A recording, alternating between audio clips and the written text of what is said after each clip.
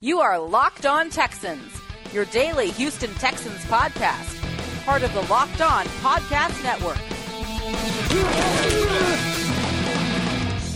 All of our fears and concerns displayed themselves in one awful wild card game, so the Texans season ends with a big thud in the playoffs. They fall to the Colts 21-7 in what was in many ways an embarrassing performance on both sides of the ball. We're about to break it all down for you in a matter of seconds. Welcome aboard, everybody. I'm Robert Land, also host of the Houston Sports Talk podcast, along with my old faithful co-host Brian Patterson, who runs and contributes to Fansided's houseofhouston.com. Thanks for diving into your best daily source of Texans news, views, and interviews. And Brian, let me throw out a few painful numbers, and then I'll just let you respond after that. Might be a combination of the two.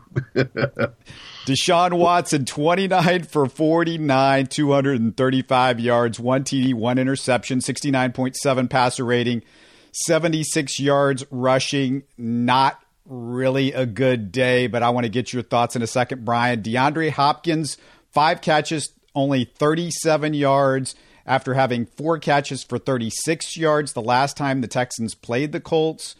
But keep in mind that he played with a grade 3 anterior cruciate sprain.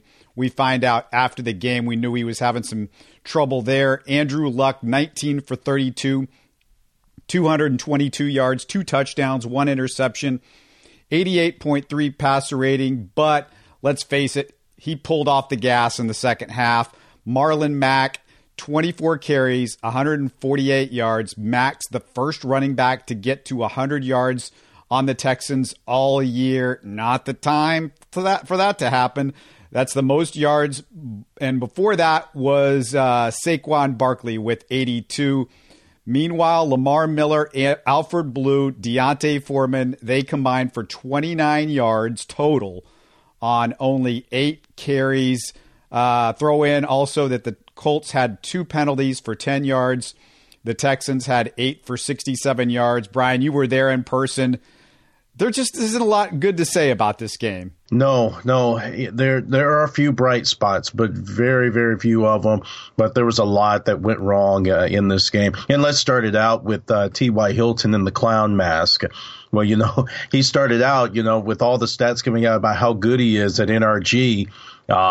He says, well, NRG's like my second home. And this should have fueled a fight, a kind of just the drive to go out and prove him wrong. But it goes to show that he backed up his trash talk, and he goes and he wears the clown mask, into the stadium. He clowned him. All right. He sure did. Oh, and it wasn't like he gradually got to that. No, this was like on the first drive. He was already getting chunks of yardage. And what killed me is the fact that, the one guy in the whole building, you put 14 guys around him and you stop him, and they still couldn't do it. You would think he was like the James Harden of the NFL or something like that. And they did put 3 guys on him on one play, and still he caught the ball 50 yards down the field or whatever it was. But I mean, that's the thing to me, Brian, is you knew this was the guy to stop, and they still couldn't do it right off the bat. I mean, they stopped him after that, after the first drive. It was all he got except for one more catch. But, that resulted in a touchdown, and those are big. And that's part of the game plan. That was their number one strategy, to try to neutralize T.Y. Hilton. Well, he didn't get any touchdowns. At least he didn't get that. But he almost got triple digits. And you think about it, if he would have gotten touchdowns, or if you look at his stats and you hadn't looked at the box score, you'd say, well, the Texans did kind of keep him from out of getting into the end zone. Maybe they won this game. But when you look at the box score, certainly that's completely opposite of what exactly happened. 5 catches, 85 yards total. Yeah, almost 100 yards. I mean, he was just getting them in big chunks. And like I said, you would think that's part of the game plan. I honestly don't think it's all Romeo. Sometimes you have to just go out there and execute, and they weren't doing that. And going back to Marlon Mack, with 148 yards off 24 carries, and run defense, covering guys like that, that has been this team's calling card the whole season. I actually wasn't worried about it because the last time we faced the Colts, Marlon Mack was pretty much neutralized. He didn't have, I think he just, if I remember correctly, maybe 20 or 30 yards on the ground, but 148, that is unacceptable. So it was on, in the air, on the ground. It was just a terrible thing to see. And also the time of possession at the very beginning at the Colts, on that first drive, the first two drives they had, it had been already up to 10 minutes. They had the ball and the Texans only had it for a minute. And that gap continued to widen until they finally got it together. But I just knew from that first drive that it was going to be a long game. Yeah, it's like every fear that we had going into the game, the Texans cornerbacks, the Texans secondary, the Texans not getting to the passer. No sacks. Everything that you were really concerned about defensively, and it all comes to fruition. This is one thing. You can look at the back of the jerseys and go, they got J.J. Watt and they got Jadeveon Clowney and, Jonathan Joseph and Ty Matthew and the back of the jersey looked really good going into this game for the Texans. But what matters is what they do on the field and what they do defensively. And yeah, they stopped them in the second half. But, like I said, I just felt like the Colts maybe put a little bit of a break, and they were trying to run some clock. You saw them really giving the ball to Mack more often, and but at that point they had the game in hand, and we know the Texans, they're not one of the great comeback teams yet, and that was going to be an issue if they were going to get back into this game. But you look at the first half, you look at the drives for the Colts, and there wasn't a ton of drives. But that's because, like you said, they moved it up and down the field. The possessions for the Colts, 8 plays, 75 yards. 9 plays, 74 yards, both touchdowns. The only stop was the J.J. Watt tip and Brandon Dunn interception. Then they had the 7-play, 65-yard drive, and that's another touchdown. And then the last drive, just the half ran out on them, or they might have scored again. Brian, I want to talk about a couple of other huge things in this game. But just a reminder, if you want to see all of the shows we have in the Locked On Podcast Network, check out our new website, lockedonpodcast.com. You can click around to see all our NFL, NBA, Major League Baseball, college, and national fantasy and draft shows. Again, it's lockedonpodcast.com.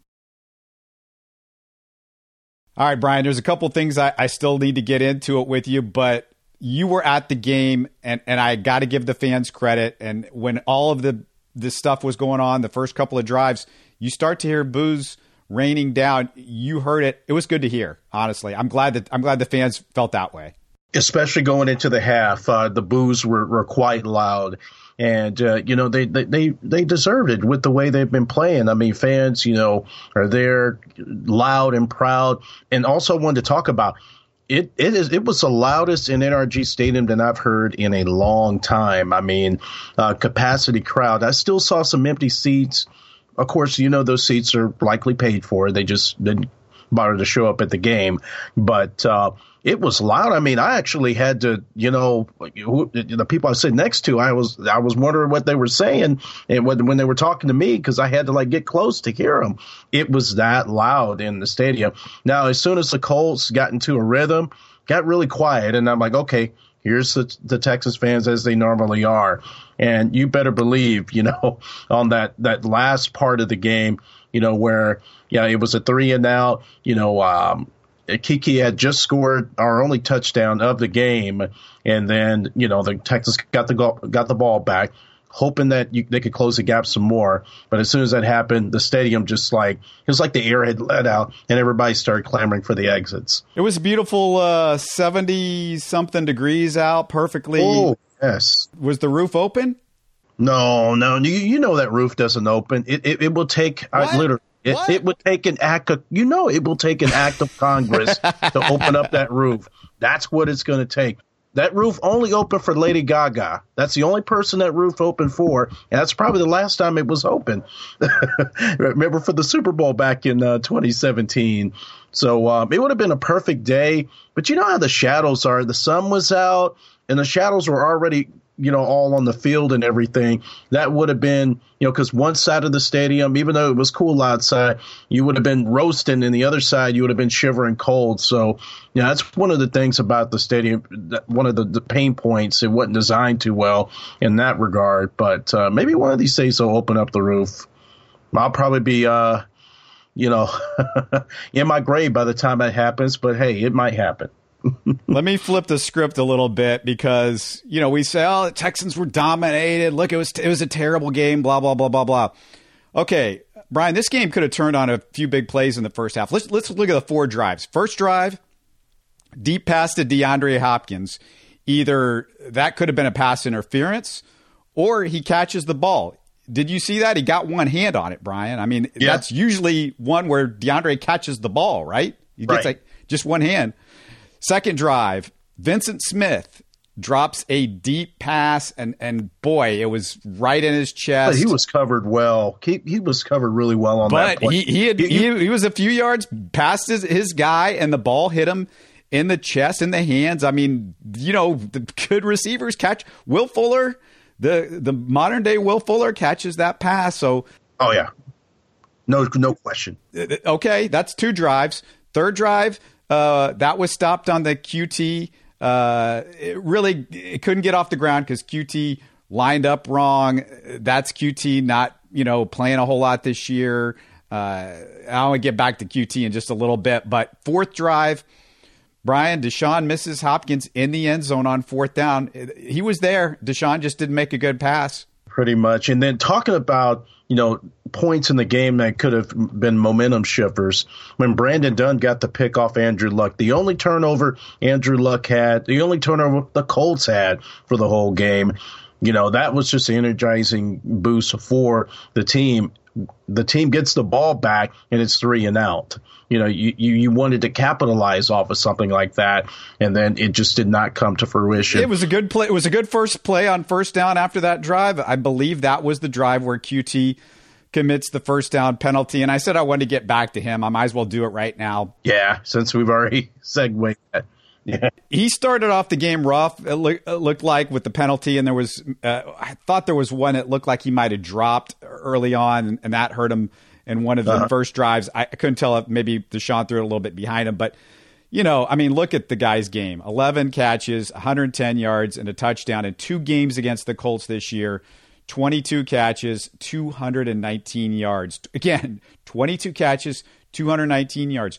If you've been wondering why me and Brian have been talking about him all year long and, talking about is he going to play, isn't he going to play, how good he, is when he's out there, what a difference he makes for this team.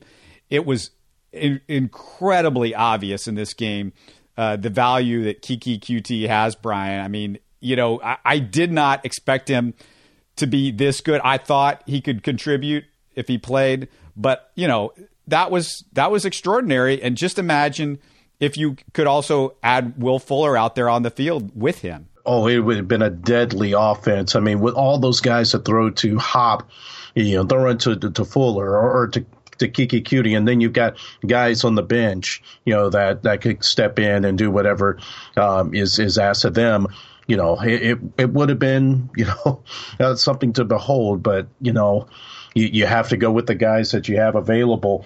But Keke, I didn't even, like we talked about on the show, I didn't expect him to make this impact. I thought that, asking him to do what he did today would have been a bit too much, and there would have been a lot of rust, considering he's been out for a long time. But let me tell you, with every hit he took, with every, juke or slide that he'd have to make just to get through his defender, I was worried about that hamstring. I was thinking, is it going to fail? Is he going to have to be taken out of the game? And it actually held up pretty well. Now, who knows? He may be hurting, but he obviously didn't show it because, there is no tomorrow. You have to go out there and put your best foot forward.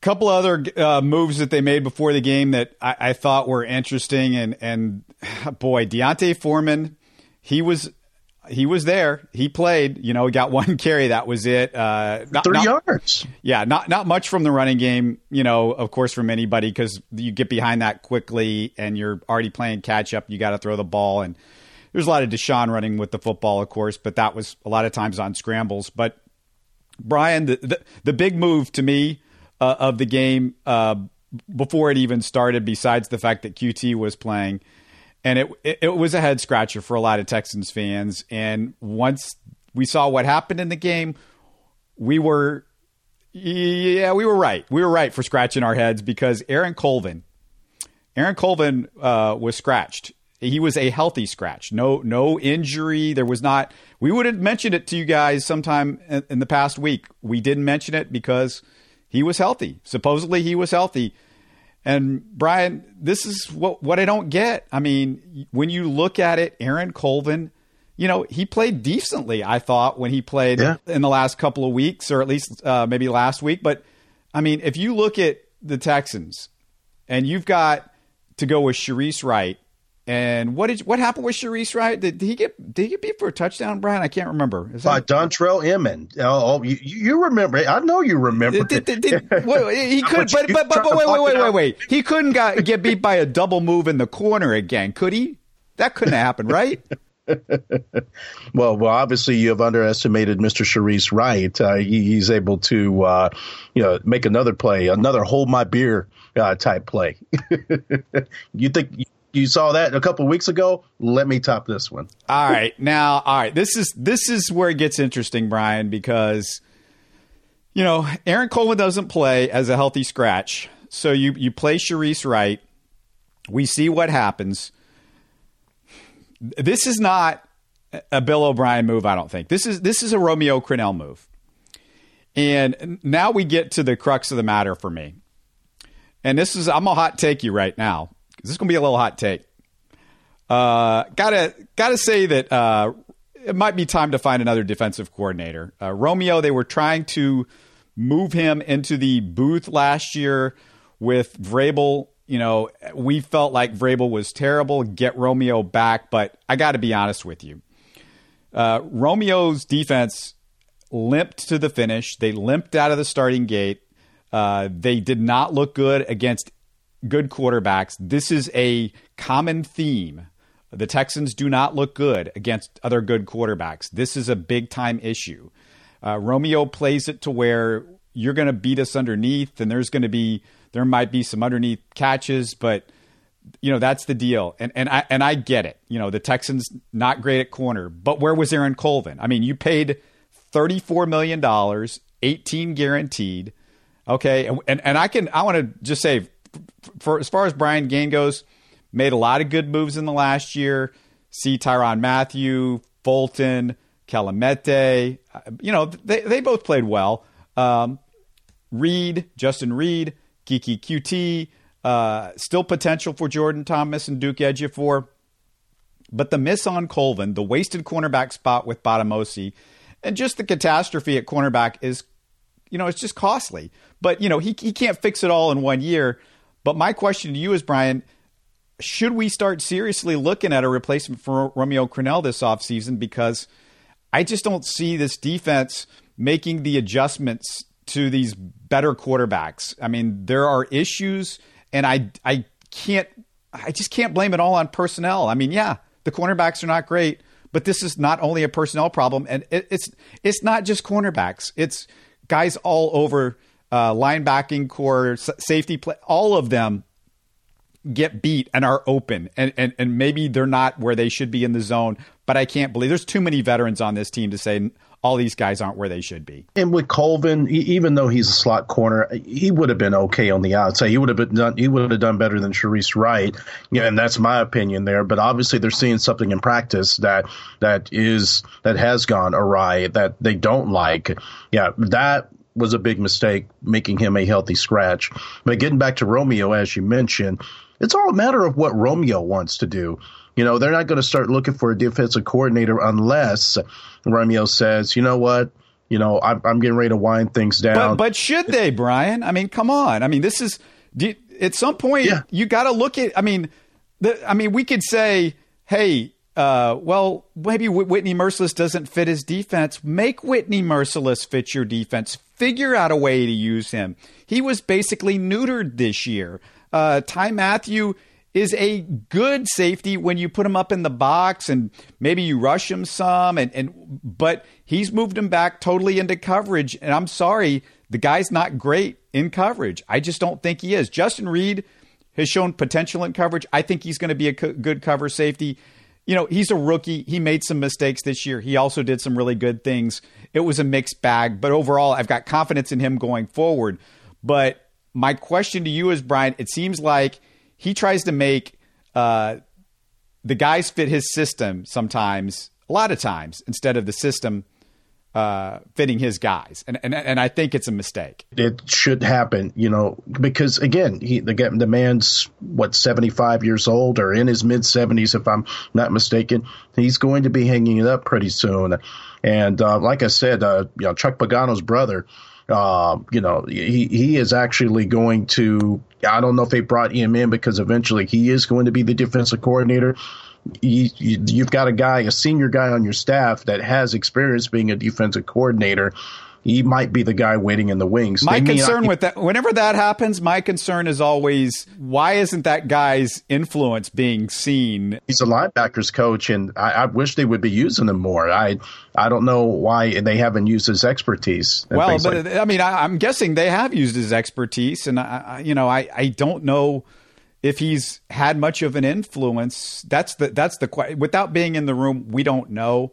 But sometimes I wonder when there's a guy on staff and you're like, well, he's the guy in waiting. And then you say the guy that's in charge, it's not going real well. Then why isn't the guy in waiting helping out the guy in charge make some of these adjustments? Because they haven't made adjustments. And at some point, if you're Bill O'Brien, you go, okay, let's listen to Chuck Pagano. Chuck Pagano's brother. If Chuck Pagano's brother has got something to offer, or he feels like he's being ignored or whatever, or OB feels like he's being ignored. Without being there, I don't know, but that is a question for me. If you're saying, well, that's the guy that might be the future. I'm just telling you, I'm just being honest with you, Brian. I think it's time to move on from Romeo. Keep him in the building. That's fine. If you want to bump him up to, assistant coach like you did last year, that's fine. I think there needs to be a new guy. That's my opinion. That's my hot take for this one. Well, let's play devil's advocate here. Which is more important to you? Forcing an offensive coordinator on Bill O'Brien, because obviously it looks like he has too much on his plate, or finding that defensive coordinator. That's a debate. Do we get it both done, or do we do one or the other? Why does it have? Well, first of all, why does it have to be one or the other? Second of all, I think the defense is more of a problem, right? I'm scared more about the defense. The offense, to me, is more about talent, and I'm going to get into that in a second. The defense, to me, is more about scheme. That's where I feel like the difference is. OB, I kind of feel like he did a good job this year. I mean, we all brag about Deshaun Watson's numbers, but I guess we don't want to give OB any credit for those numbers, any credit for what he's been able to do. We all say there's no talent on these different areas with the offense for the Texans, but then when the Texans are winning 11 games, they somehow figured out a way to win 11 games with this talent and that situation. At some point you got to say, well, OB has done a decent job, and I'm going to get to OB in just a second, but that's it. That's my answer, Brian. I think right now, the defensive coordinator is more important, honestly. And I just really see it to the point to where, Romeo says, I want to start preparing to get ready to head on out of here. They're going to move him up to the booth. He's not going to be completely kicked out or whatever. They're going to move him back up top and then have somebody else look under the hood. I would be totally open to that, because obviously you saw this season he's lost his fastball a little bit. And, we say that about Wade Phillips. Wade Phillips, that maybe the first 1 or 2 years, he's pretty darn good. But when people start figuring his stuff out, and that's when his numbers start to fall. But Romeo, with the amount of loyalty that Bill O'Brien has to Romeo, it will be done in a way that is graceful and, respectable for a man. Sure. Yeah, that's fine. Whatever. Anyway, that's where I'm telling you that they need to go. And I got another take that it doesn't feel hot, but apparently it is after watching social media. But first, if you love our show, spread the word. Preach, brother. Locked On Texans. Tell them about it. Tell your friends. If you got that new smart speaker for the holidays, tell it to play the Locked On Texans podcast. Hey, it's that easy. You can do that while you're making dinner or lunch, or maybe in the mornings you're making breakfast for the kids. That's what you can do to listen to us easily.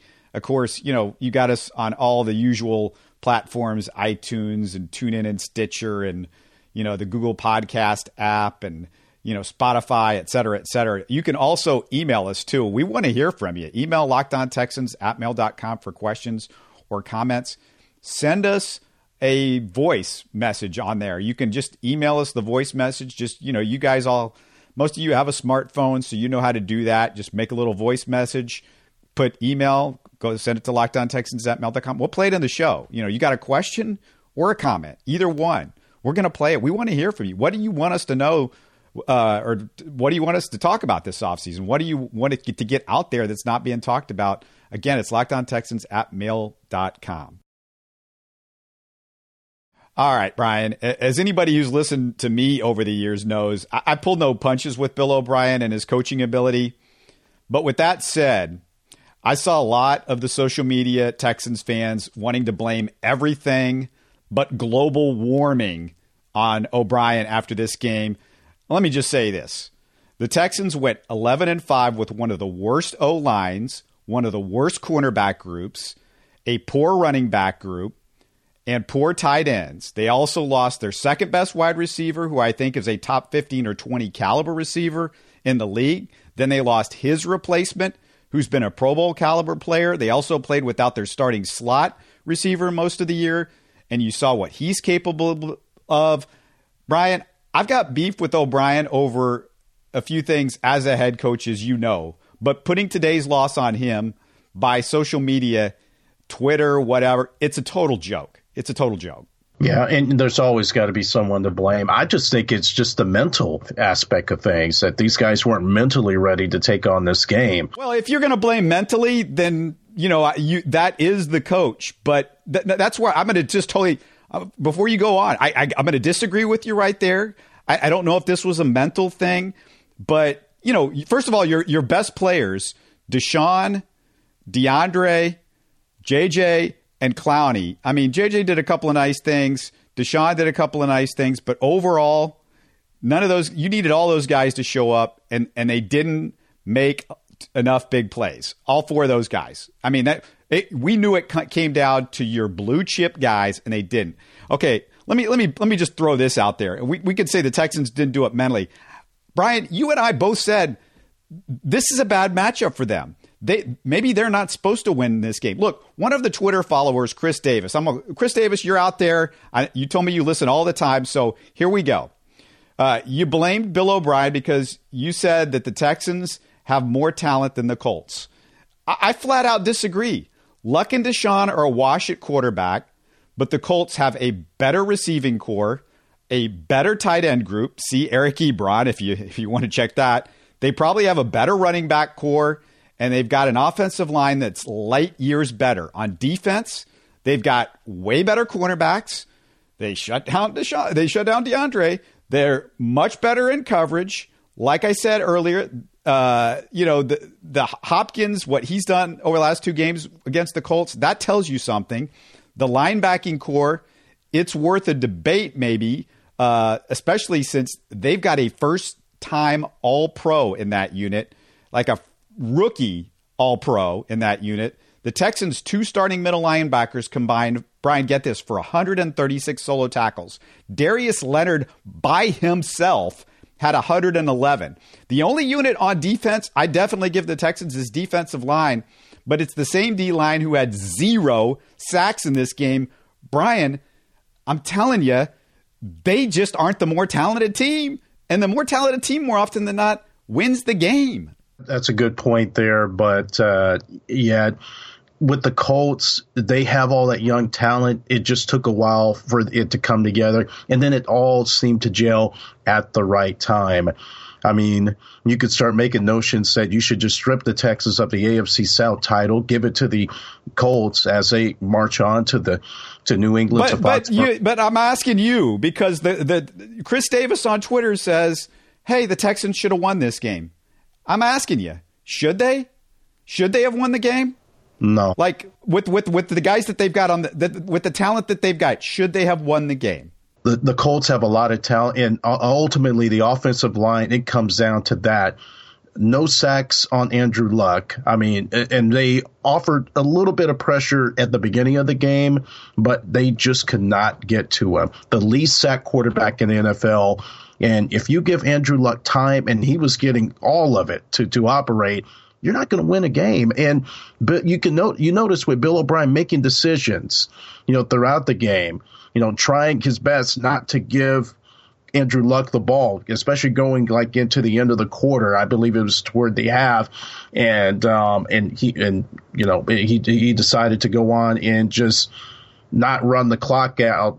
Just have them keep going and marching down the field, because they didn't want Andrew Luck with the ball with too much time there. And also another thing, just criticizing Bill O'Brien. I don't know if it was Deshaun, because he looked pretty gassed toward the end, but you remember at the end of the game where, it was like a 8-minute drive, and it was just a methodical march down the field. It wasn't like a 2-minute drill, because you still have an opportunity to try to close the gap. You're down by 2 scores. Why aren't you not trying to catch up with the Colts? That one is, you could say OB should have been pushing him to go faster, but I say Deshaun, he's a quarterback. He's been a quarterback his whole life. A lot of this stuff OB takes blame on. Sometimes Deshaun has to do his job. Deshaun's job is to snap the ball quicker. They're doing the sugar huddle. He gets back there after he does the sugar huddle, and he waits and waits and waits before he snaps it. Snap the dang ball. We watch Tom Brady all the time. If he's in a hurry, he gets up there, everybody lines up, and he snaps the ball. Now, one of the things according to O'Brien in the postgame, that slowed it down a little bit was they were trying to move DeAndre Hopkins around at that point so that they could get him open. Obviously, that didn't work. I don't know about that, but you didn't answer the question, Brian. Who is the most talented team, the Colts or the Texans? Who should have won the game? Who's the most talented team? The Colts, obviously. Yeah, the Colts are the more talented team, and not necessarily because we have some nice pieces. This team has some nice pieces, but there are some injuries that, like to Will Fuller, there are guys playing hurt. J.J. Watt is playing hurt, and not everyone was 100%. But the Colts primarily are a pretty healthy team right now. And, anyone that is facing them going into the playoffs these next couple of rounds, you better watch out, because they're coming down. The train is running down the tracks, coming down the aisle, and Andrew Luck's guiding them. Andrew Luck looked like the guy of old. Yeah, I don't care about the Colts. Let's talk about the Texans, because this is a game that we're talking about. But you're talking about the Colts' future. Let's talk about the Texans' future, because again, Brian, I'm asking you. We talked about who's the better team. Chris, our guy on Twitter, what he's saying is, you blame O'Brien. This is O'Brien's fault. And you said, look, hey, O'Brien didn't have them prepared enough. These guys weren't mentally ready. Does Bill O'Brien need to get Jonathan Joseph mentally ready to stop T.Y. Hilton? Does Bill O'Brien need to get Kareem Jackson mentally ready to stop somebody? How about Ty Matthew? He was back there when T.Y. Hilton caught that pass. I mean, we're talking about early in the game, they didn't look ready. Was it his fault? Was it Bill O'Brien's fault? The defense wasn't mentally ready, that they weren't in the right place? Or was that maybe Romeo's fault? Or was that the players' faults? Or was that the fact that the Colts have a great offensive line and the Texans' defense, if they can't get a pass rush, it's over. They're not good. And you could say, well, that's OB put Romeo in charge, but we had no problem with that the first few years. It's only now we're seeing maybe Romeo, like I said earlier, maybe Romeo needs to be gone. And that's my point. I mean, look, you've known me well enough to know that I take my shots at OB. At some point, though, I think we just can't always go back to, well, it's OB's fault. It's OB's fault for everything. That's what Chris Davis is asking us. Is it OB's fault? Should the Colts have won the game? You're saying the Colts shouldn't have won the game. Is O'Brien, everybody wanted to blame O'Brien. Is it O'Brien's fault in this game? No, not necessarily. I wouldn't put it all on Bill O'Brien. Bill O'Brien, all he can do is motivate and call the plays and hope that they can execute. And that was a problem with a lot of these guys today. Yeah, you can't just put it all on Bill. Bill is a very smart man. He may be a bit arrogant, when he comes up to the podium, but that's because, he has so much football knowledge. We all wish that he could manage his timeouts better, manage the clock better, but that's something, all coaches could work on. People talk about that with Andy Reid, and, he's one of the greatest coaches of all time.